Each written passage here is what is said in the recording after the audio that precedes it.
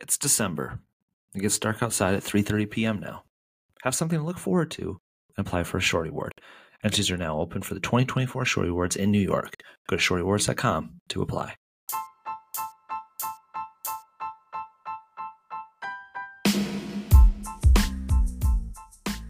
Welcome to It's No Fluke, where nothing happens by accident, and every creator's journey is way more impactful than the destination.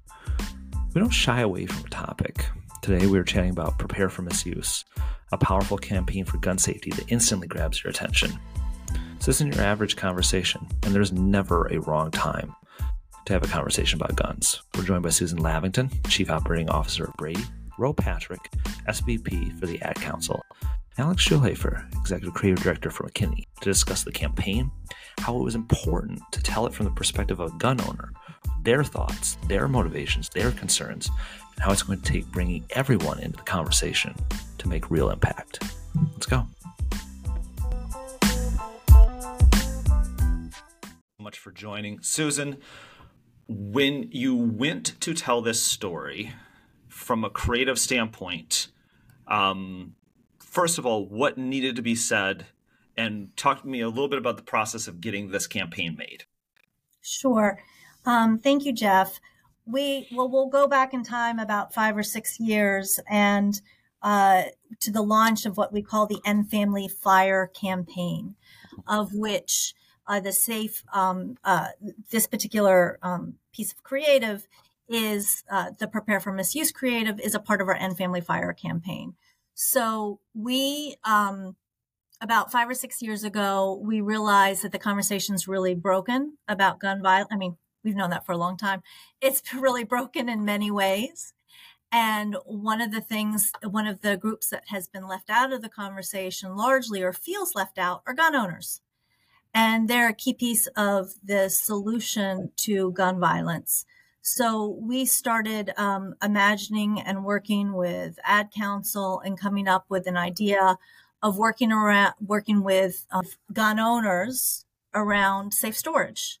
And that was really the genesis of the End Family Fire campaign, which has been going on since then. And we did a ton of research and a ton of investigation into if gun owners were going to be particularly interested and receptive to messaging about safe storage, and found they were.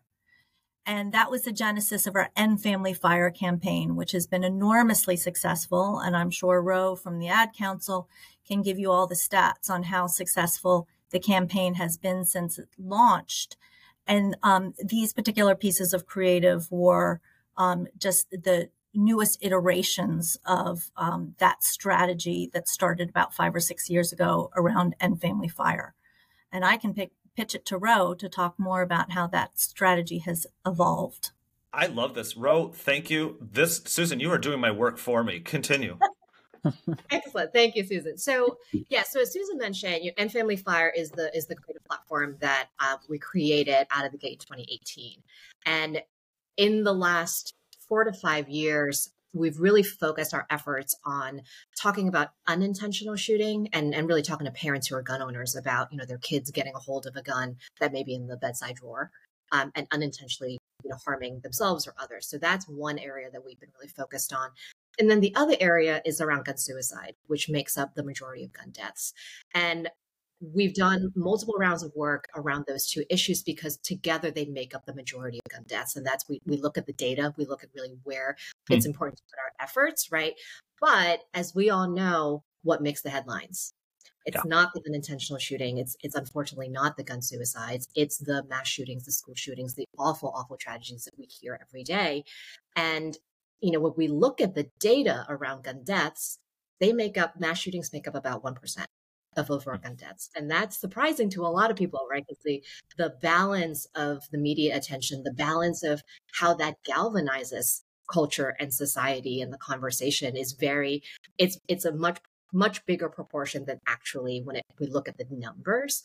But we also know that access to a firearm, when there shouldn't be access, also can affect those mass shootings. So if we if we talk to gun owners and say, hey, you need to keep your guns secured, we're not only preventing those unintentional shootings, those gun suicides, we're also preventing intentional shootings. So with this effort, we really was the first time since we've launched End Family Fire in 2018 that we said, let's include intentional shooting. Let's include school shooting in the conversation and make sure that one, when these tragedies happen, that there's content that folks can pick up, that there is a solution. Because I know we all feel so helpless when we hear, in the morning, it's like, oh God, shooting. Like, what can we do? And a lot of the folks that we work with in media partners are like, do you have PSAs that talk about mass shootings and school shootings? And, for a long time we didn't, because again, we looked at the data and it's only a pretty small percentage of that. But we understand that's where a lot of heart and passion is, and we wanted to include that as part of our message. So the Misuse campaign really came from wanting to expand the focus of End Family Fire and really include the intentional shooting. And that's the genesis of it. And then we sort of handed it over to the geniuses over at McKinney to help us figure out how do we bring that into a conversation around safe storage that still makes sense, that still feels cohesive, that feels new. And that's really all Alex's team and their genius. Again, sorry, Jeff. Yes, you're doing my work for me, and I love it. Great. Go ahead, Susan. I'll just add, Ro does such a great job of summarizing the whole strategy. And I'll say it was very intentional, since we're talking about storytelling, about what Ro just walked through in terms of how we unfolded the story about safe storage. So starting with unintentional shootings in the home, a la toddler finds gun and, accidentally shoots sibling. That was a very uncontroversial step-in point to End Family Fire, right? I think everybody can agree that that's a tragedy that we should all be trying to stop, right?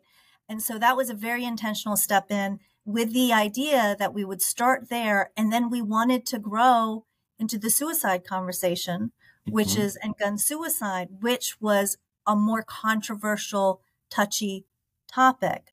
Thankfully, mental health has taken has become much more mainstream as a conversation in the last few years. And that's helped us add to that conversation with bringing End Family Fire and talking about safe gun storage as part of that.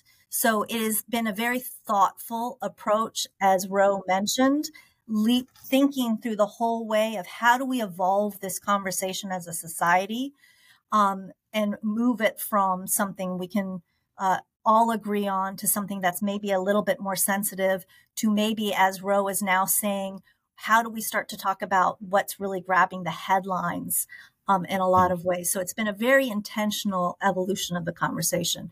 And as Ro mentioned, we can have Alex, as we brought her and McKinney through that whole process, talk about, okay, we've had this very intentional conversation. How do we fold this piece into it? Yeah, Alex, how do you tell really hard stories in an impactful way? Because I will say, before I let you go, this gets you immediately, and it is well done, and it's well produced. Again, this is an audio medium. People check it out. But yes, please unpack how you take this and drive it home immediately. Yeah, well, the challenge came to us, and I worked on previous work with Ad Council and Brady around suicide, which is a really tough topic. Mm-hmm. And then the challenge here was, how do we talk about all three of these things together? And they're very different. They're very different scenarios. So what we did is we started with strategy and really thinking about, well, what ties these together? Well, it's the reason why a gun owner has a gun in the first place, right? Mm-hmm. They want to protect their family. And when you listen to what gun owners have to say about why not only they own a gun, but why they keep a gun out of a gun safe, right? Because many gun owners, they might have their hunting guns in a gun safe, but then they've got that one handgun that's out. Maybe it's on a bedside table. It's somewhere close. So they're prepared. They want to be prepared if someone breaks into their house, if the unimaginable happens.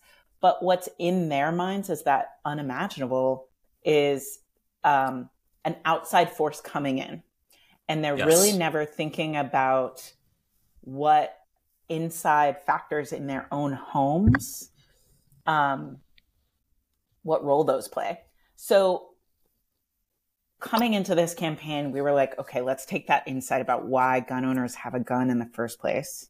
Let's flip it on its head to really grab their attention. So let's have a gun owner talk directly to camera and really address their mindset, what gun owners are thinking about and why they need to be prepared, why they have this, not only a gun, but a gun that is unlocked in the first place.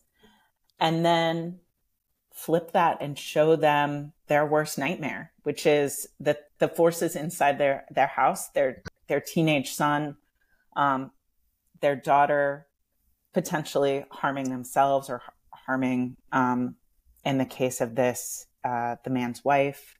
And then ending also with the unimaginable at the end that we see in the news, or not the unimaginable, unfortunately, the thing we see almost every day of a mass shooting that has been committed outside of the home. So what we were looking to show is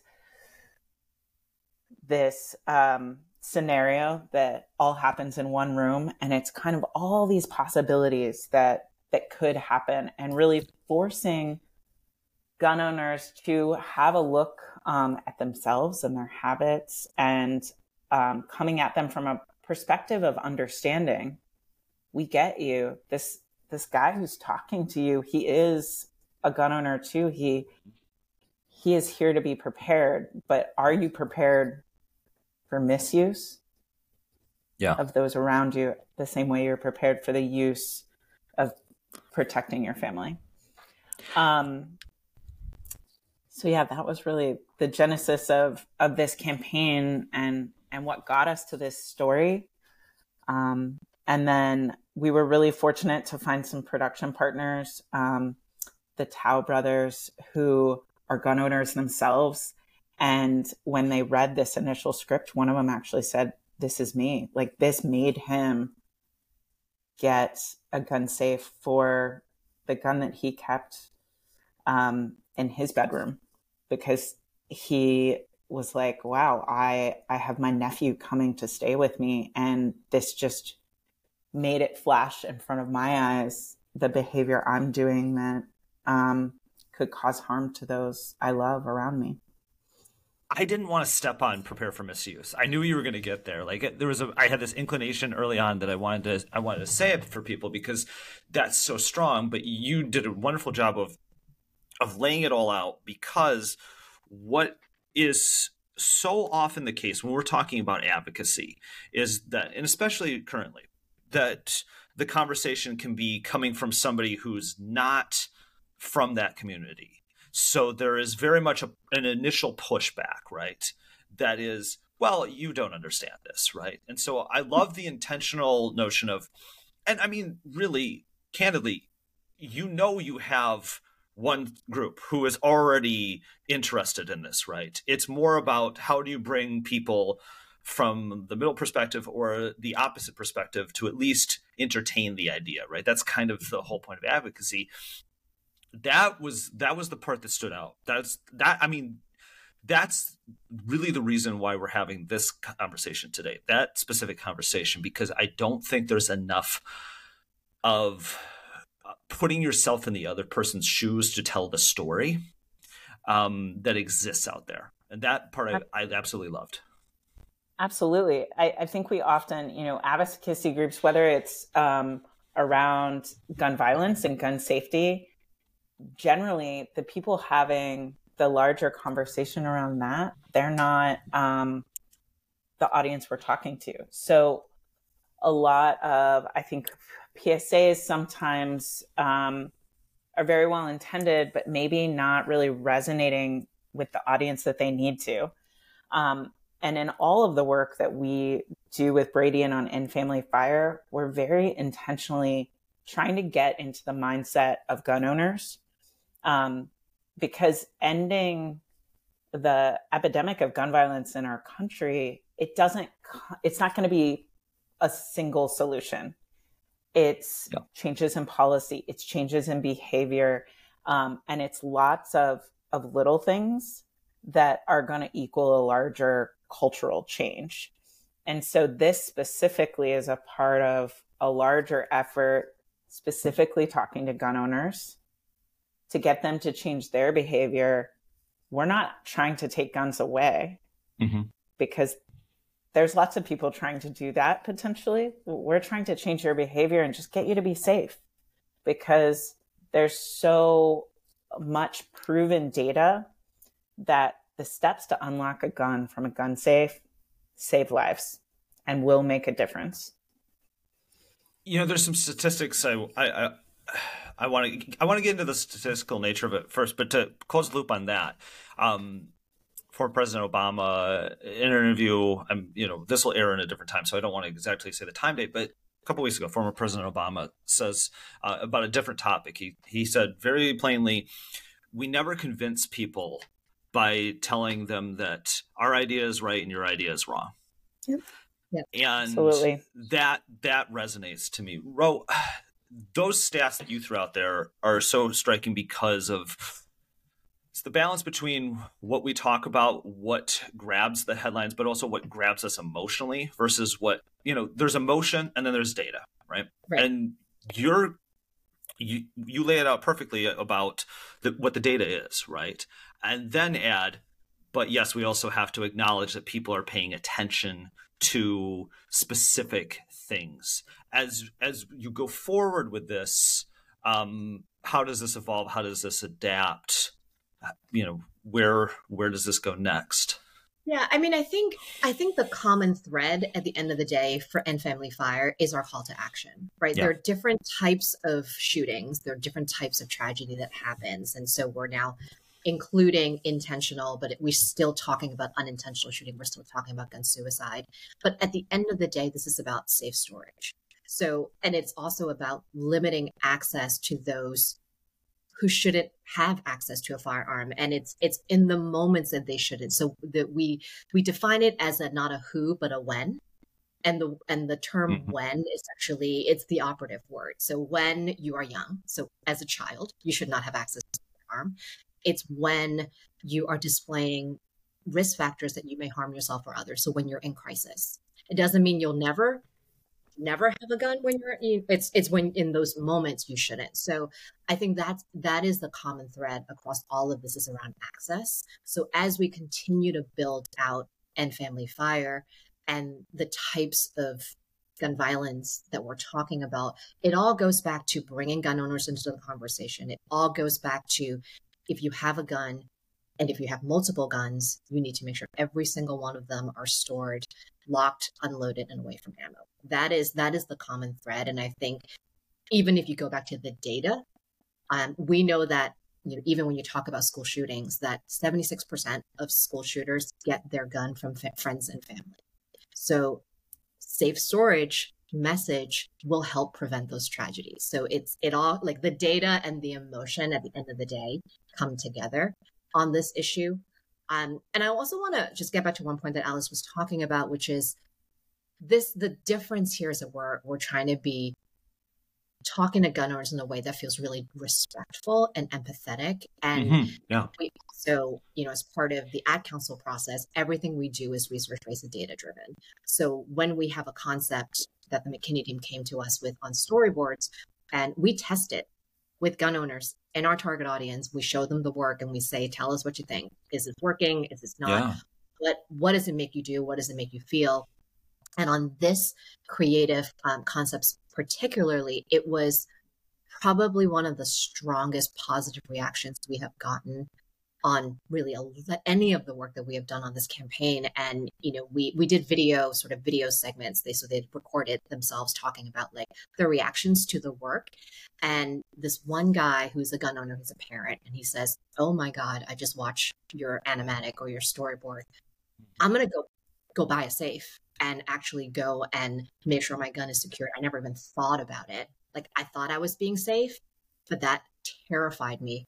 And I'm now going to do this to protect my kids. So it's one person's, kind of diary, but we know that it's impactful. We know it's compelling. And we make sure of that by validating all of the work, by going back to our gun owners and say, hey, is this working for you? And is this doing what it's intended? And I think just to add to that, I mean, it's a somewhat of a misperception that there are two sides to this issue, because as all the research that even the polling data that you look out there, the political polling data, but then all the research that we've done as part of this program, is the vast majority of gun owners are responsible gun owners. They want to be responsible with their guns. And as Ro mentioned, we all agree.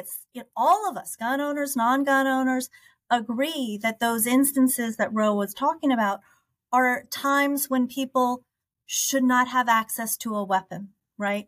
That is actually, there's fairly large agreement around that, right?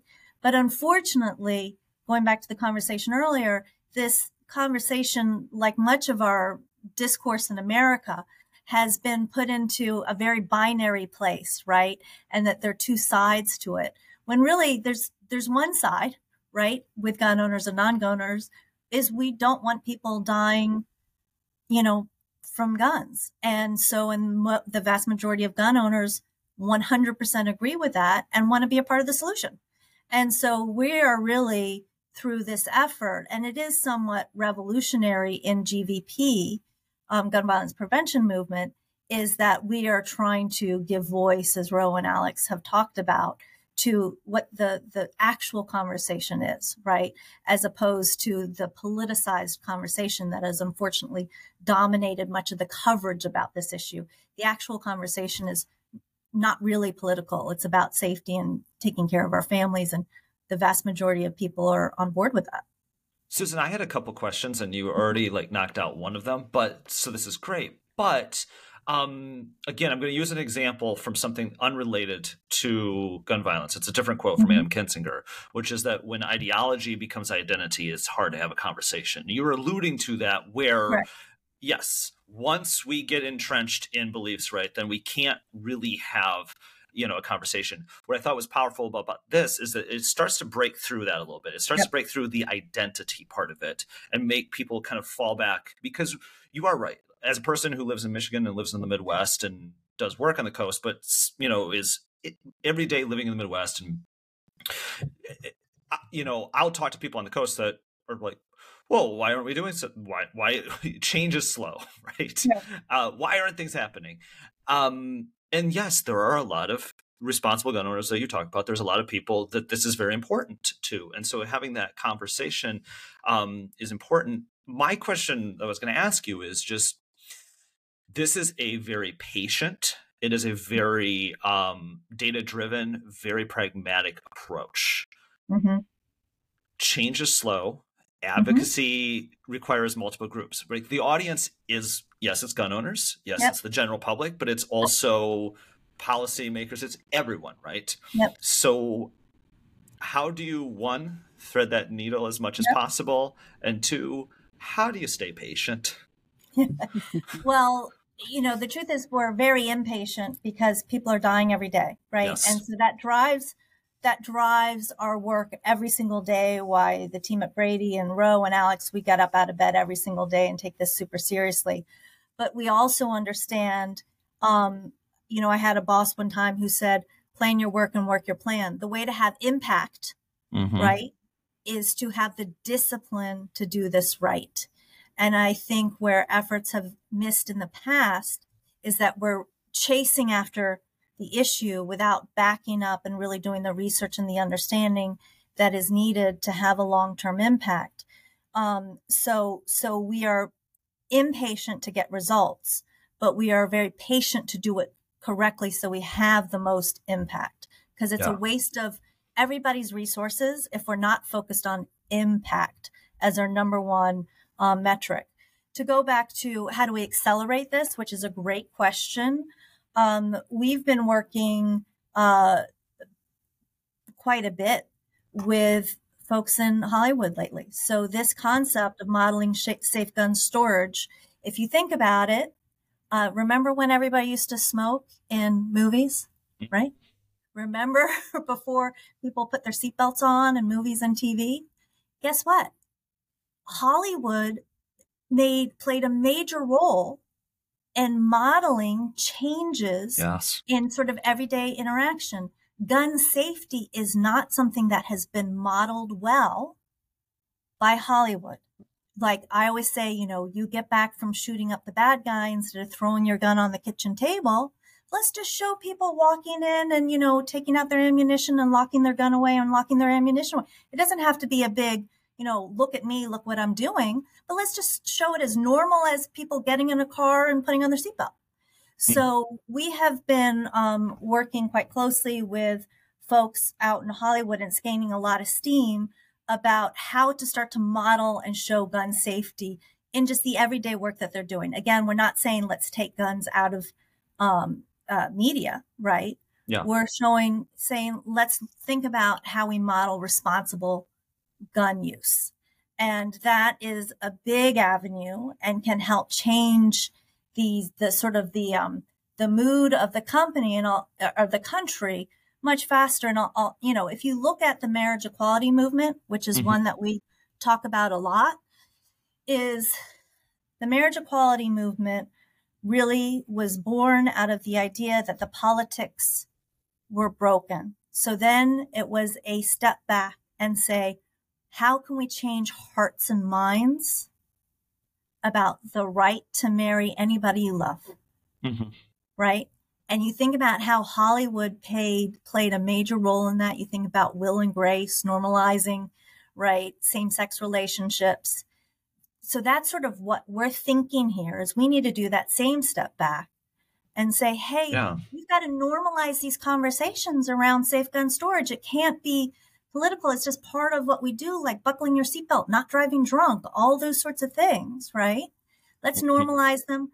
This is one way we've been doing it through great storytelling and great PSAs, but Hollywood has a great role to play on that. And we believe that by shifting the hearts and minds, and we can make this a less political issue that will then follow with the political change that is critical to the solutions. Yeah, you need the jarring PSA, right? You then need the modeling, because when you were talking about that, I felt how off it feels when I see a cigarette on television now, right? And that was so common, right? But then if you see it now in action, whether it's a period piece or something else, you're like, oh, can they do that? So while the application of it, I'm having a hard time seeing how John Wick 5 does this. I do understand how you can make little steps that become bigger steps, because Will and Grace was a step to then even more inclusion, even more important stories, until you get to a show like Netflix's Special, where, I mean, there are multiple layers of that kind of storytelling. Alex, when you start these processes, and we kind of talked through the campaign a little bit, but how do you go through the process of getting into the mindset of, in this case, a gun owner, but anybody who is, maybe on the other side of an issue? Tough question. I waited 28 minutes until I asked a hard one. So I think, we've said this before, a lot starts with research. And from a creative's perspective, what I'm looking for in that is insights of cultural tension points, things that feel really sticky, things that we can push off of. Sometimes those are notions that are already in the cultural lexicon, things that can just be a little twist that you can then build a larger story off of, and it really makes people question things and think. So when it came to this campaign, Prepare for Misuse, you're building off of a phrase, prepare for use, that we can all understand. And you're building off of the gun owner's perception and why they're there, what they're thinking about, why do they own a gun, what is their mindset in the present moment, and what's maybe keeping them from doing the behavior we're looking for them to do, which is store their gun safely, locked and away from ammo, right? So that's what led us here in this case, and in everything that I work on creatively, but specifically in this, we're really kind of trying to look at the research in strategy, really like dial in and see where can we push, where's that sticky cultural tension point that we can push off of and really show people something that they're not expecting. Because when you can build off of something we already know inherently, I think it helps to create a more provocative story that will change people's minds. And you have a finite amount of time to grab someone's attention in that medium too, right? Right. Yeah. The other thing with that is, you're not using the term research kind of denotes that you are not bringing a preconceived notion or a preconceived idea into this, right? You're then letting the data and the research and everything else kind of inform your overall creative. But do you ever look at, well, you don't have to even get into specifics, but do you ever look at other things that have resonated, other things, kind of storytelling ways that have been in other, advocacy programs or even just in other creative and kind of pull from that? I mean, sure. We're always, I think if a key, being a good creative, I think means being curious. I think it means consuming a lot that's out there in the world. And I think I love when I'm jealous of someone else's work. It makes me think harder and do more. I think there's a lot of work out there that's done a lot, both in this space and others, and just in the world in general, that is worth emulating and makes me think harder and work harder about what I'm doing. There's even within this campaign, there's many agencies that do work for Brady. And they actually last year got us all together to just talk about the last 5 years and everything we've collectively done. And one of those campaigns, which was, again, a very simple twist, it was gun boxing videos. So we all know what unboxing videos are. Well, let's flip that on its head and let's change the conversation. And I thought that was such a smart way to talk about storage. And, you can have a little bit more of a long form conversation there. Yes. And really just expand the conversation. And so all these different pieces of creative that live in the world under In Family Fire play a different role in changing someone's mind and hopefully having them look at their own behavior. And maybe it's going out themselves and buying a gun safe. Maybe it's convincing a loved one to. Maybe it's just having a conversation when things do get too political to just talk about the real heart of the matter, which is we all want to stop unintentional gun violence and these horrible things we see on the news.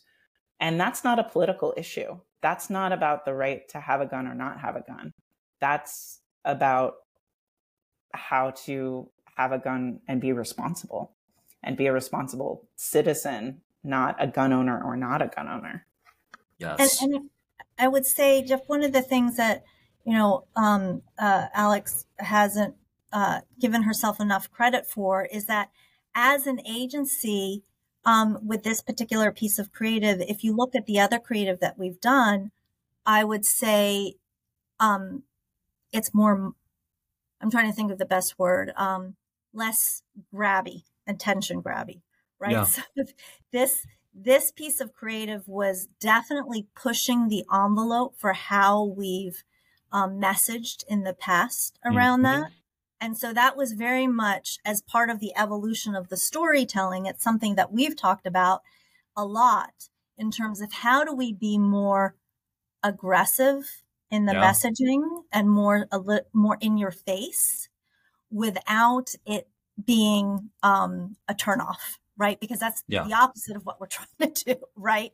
And so what Alex and the team did was come up with a great way to make this more in your face than any of the creative that we've done in the past, but still achieve that ability to make it feel very relatable from a gun owner without them feeling attacked, right? Which is not what we want to do. So, I give Alex and team a lot of credit in that evolution in the storytelling, because that is an extremely hard, thing to balance. And they did a great job.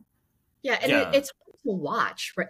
Like the first time you watch the spot, you're, and I've watched it now, I think 1,000 times, and you still like have that, like, oh my God, like these are awful things that happen. But at the end of the day, we're trying to put the gun owner in our hero's shoes, that these are terrible things and here is a solution. And so I think, to Susan's point, I think the McKinney team just took the brief and really delivered in a way that cut through a lot of the noise and, balance it being hard hitting. Yes. And we also were very, very careful to make sure that we were also talking to the survivor community who's lost once to gun violence, that it isn't too triggering, right? That it isn't like we've gone overboard, and we've actually gotten very positive reactions from the survivor community that said, no, this is important. Please put this out there because this is an important message. So I think we struck the right balance, and we're really proud that this work is award winning, and really proud of the McKinney team that this happened, because it is a very, very hard thing to do right. That's a really important note of the other side of that balancing act, right? We talk about, yes, you have to establish trust at the beginning with the gun owner so that they're drawn in and not tuning out. But then, yes, on the back end, you have to make sure that it is not so jarring. Ro, at this point, I wanted to kind of circle back when the relationship first starts with Brady or anyone that you work with. How extensive is kind of the data collection process and what you go into to kind of inform the decisions you make going forward? Yeah, so it's a great question. I think on this issue in particular, we wanted to make sure that we were making no assumptions, right? That we wanted to know what gun owners thought about just gun ownership, period, without even storage, and then get into, okay, what are your storage practices? Okay, then what are your thoughts around these 3 steps? Like every step of the way, we had ethnography studies where we went into homes of gun owners and say, hey, show me where you keep your gun. And then all the way through to creative testing and making sure that the work that we were doing really resonated. But I think the biggest piece of the creative that we really spent a lot of time on, once we understood their thoughts on gun ownership, when they understood sort of general safe storage practices, was around how do we talk about suicide? How do we talk about gun suicide? Because we knew, as I think Alex mentioned at the beginning, and Susan did too, like unintentional shooting is an easy way in. You talk to parents about their kids and keeping guns away from their kids. They're like, oh yeah, I should lock my gun up so that my 4-year-old doesn't get a hold of it. Like there isn't a ton of tension there. It's more of an awareness. Like once you know, you kind of do the thing. We moved into suicide, and we knew we needed to do it right because there's also the mental health side of things. And we didn't want to conflate the two either. This is really around access and safe storage.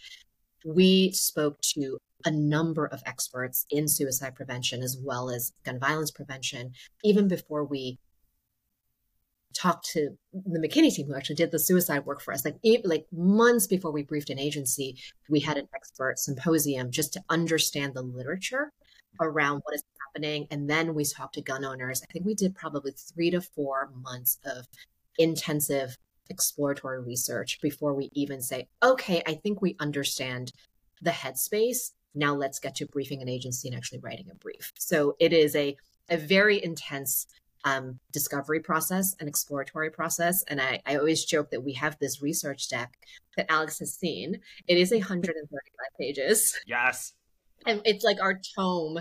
And we go, every time we go to a new agency, we're like, here you go. Read this, make sure you really digest it. And then of course we go back and we talk about the sections that are really important. But we've got a lot of research that honestly we continue to refresh because, 5 years ago, gun owners are maybe thinking differently. Now there's been a pandemic in the middle of it since we have started, End Family Fire, and we knew that gun sales soared during the pandemic. And we know the gun owner demographic looks different now. It's a lot more diverse. It's younger. It's in different communities. And how do we evolve our message around safe storage to meet the moment, to meet these new gun owners who may not have grown up with guns, right? Back in 2018, a lot of the gun owners that we talked to, they're like, oh yeah, my grandpa had a gun, my dad had a gun, I grew up shooting, and this is just part of my culture. It's just part of my family. And now we hear from a lot of the newer gun owners that like, I bought a gun because I'm afraid of what's happening.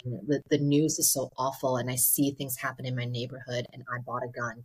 And their storage habits are very different from the storage habits of those who grew up hunting and knows that, you got to put it in safe. So it's such an interesting topic and continually evolving. So we have to continually go back and talk to gun owners and make sure that what we're hearing and learning and putting into the work is the most current mindset. Yeah, that's a wonderful way of both elucidating, like there's 135 pages on this, and then it can also just change at any moment. Like cultural forces, a bunch of different things happen. Susan, if you'll let me, I want to ask you one question on just the general discourse of guns. I don't know if everybody on this podcast knows the exact term tone policing, but basically a term used often in DE&I, which talks about there's never the right time to have a conversation because we don't want to have the conversation. So we say, oh, you're too upset about this, so this isn't the right time to have this conversation, or well, let's talk after this. It's basically kind of informs the general cycle of discourse around guns, right? Mm-hmm. Something happens, we would like to talk about it. Ooh, it's not the right time to talk about it. How do you break through that beyond just, this, which is proactive content that's out there rather than having to be reactive? Mm-hmm. But how do you break through tone policing on the conversation when it's most vital? So, there are a couple of things to recognize that the people who are saying now is not the right time to have the conversation are the people who are profiting off of gun sales. Yeah. Right. So I think it is something that we have started calling out we, Brady, mm-hmm. not the ad council, not Alex, but we, Brady, have started, and the whole GVP movement have started calling that fact out. Just the same way you would call that out in a DEI situation, we need to call out that the people who are saying not now are the ones who are making money off of selling guns. No survivor, the victims of gun violence, the survivors of gun violence, never say not now, right? And we have, Brady is led, survivor led. We have a number of gun violence survivors who work at Brady, who are in leadership at Brady. So we talk about this all the time. And you talk about the urgency. Urgency is when you've lost someone to gun violence. It is never not the right time to talk about it. So a part of this cultural change is not letting that not now conversation dominate, right? And understanding who's delivering that message. And it's people who do not want to talk about it because they are making money off of the epidemic of gun violence that we have right now. They are making the money off of the idea that you're not safe, so you need to buy more guns to keep yourself safe. They're profiting off of that. We have to have an equally strong message on the other side of survivors and everybody else saying, actually, now is the right time to talk about it. And we are going to be talking about it, and we're not going to be ashamed for talking about it. So we've gone out much stronger in the last few years about that, and we'll continue to be much stronger about it in terms of having the conversation on our terms. Yeah, it's powerful. Go ahead, Alex. I was going to say, I think in terms of tone policing too, it's also when we're talking about it, not some of the, on the other side of, I love that we're having a conversation around how powerful Prepare for Misuse was, but some also were like, why aren't we talking about taking guns away? Mm-hmm. And we need to not be so, when people who are very anti-gun get in the conversation and turn it to it's all or nothing. Yep. If we go there, we're not going to make change because gun owners turn off. People don't want to lose their Second Amendment right. And that's fine. We are here to say, okay, but what about public safety? And it's not a completely politicized and binary conversation. And I think when we do come in and we tone police things that are moving in the right direction, but maybe aren't what someone believes who, sorry, I'm trying to think of the right way to say this, but like, you can't just have this conversation about, oh, it has to be my way or the highway, and understand that there's safe gun storage. There's also changing of laws and policies, and come in. And when you look at something that is talking about safe storage versus policy change, say that safe storage is wrong. Oh. And police that. Like, add to that, it's like when there's a shooting and it makes the news and there's sort of that cultural moment, what a lot of folks feel is helplessness. Mm-hmm. It's Yes. oh, it is happening again. Like, what can we do? And so I think at that moment, which is, the day of the shooting, the day after the shooting, when it's in the news and you're hearing about it, what's important actually is our solutions, right? Mm-hmm. Like we need to all feel like there's something we can do. And if you're a gun owner, what you can do in those moments is safe storage. That is a very easy thing to do that does not infringe on your right. So either as a parent, as a gun owner, that's something you can do. As a non-gun owner, what can you do? Maybe that is legislation, policy, talking to your representative. Like there are things that we want to make sure we give everybody a role to play, and think about gun violence prevention not as a political issue, but gun violence prevention is a public health issue where there are solutions for everybody. And so like, I absolutely hear you, Jeff, that like when it happens, there's like, no, it's thoughts and prayers. That's all we can do right now. And we can't talk about anything else. I think that is a kind of a false narrative, because that is the moment to galvanize the solutions, whatever the solutions are. In Family Fire, we are in one lane. And then I know, Brady, you all have a lot of other work around policy and legislation. All of that is important.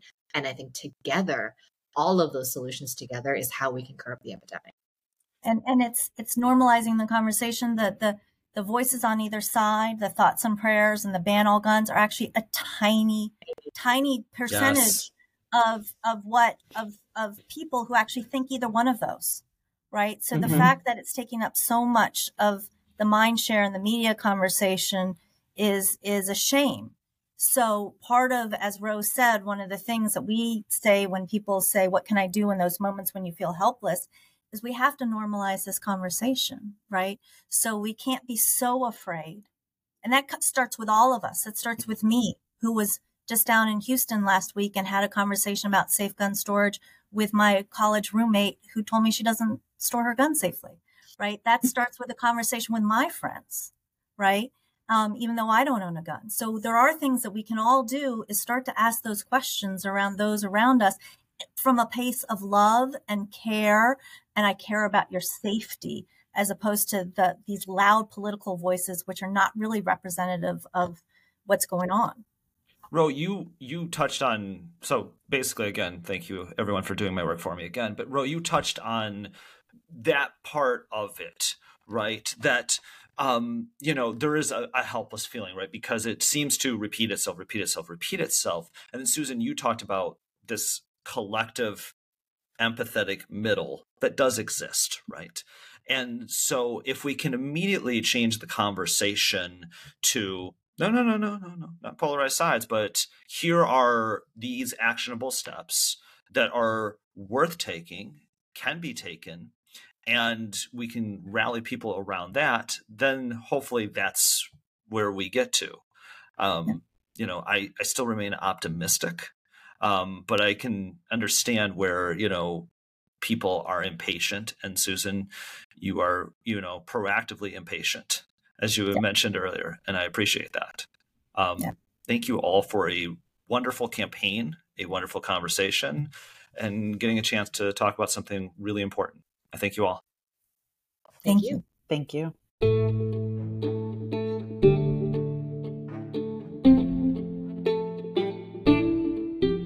There's a lot that can be learned from discourse in this brief conversation. And while there are many people that want change to occur, change is slow. It can't happen without acknowledging, empathizing with another opinion. It can't challenge an opinion without building trust, and the way Prepare for Misuse builds off real data and real people's concerns. It's no fluke. And that's the name of this original podcast from the Shorty Awards. It's hosted by me, Jeff Barrett, produced by Jude Mansoon, cover and episode art by Chelsea Ginzano, research and editing by Vanshika Trutavedi. If you like this show, please leave a 5-star review, share, subscribe so you never miss an episode. You can find us on Apple Podcasts, Spotify, and wherever you listen to podcasts. And if you have any feedback, guest recommendations, send an email to info@shortyawards.com or DM Shorty Awards on Instagram. See you next week.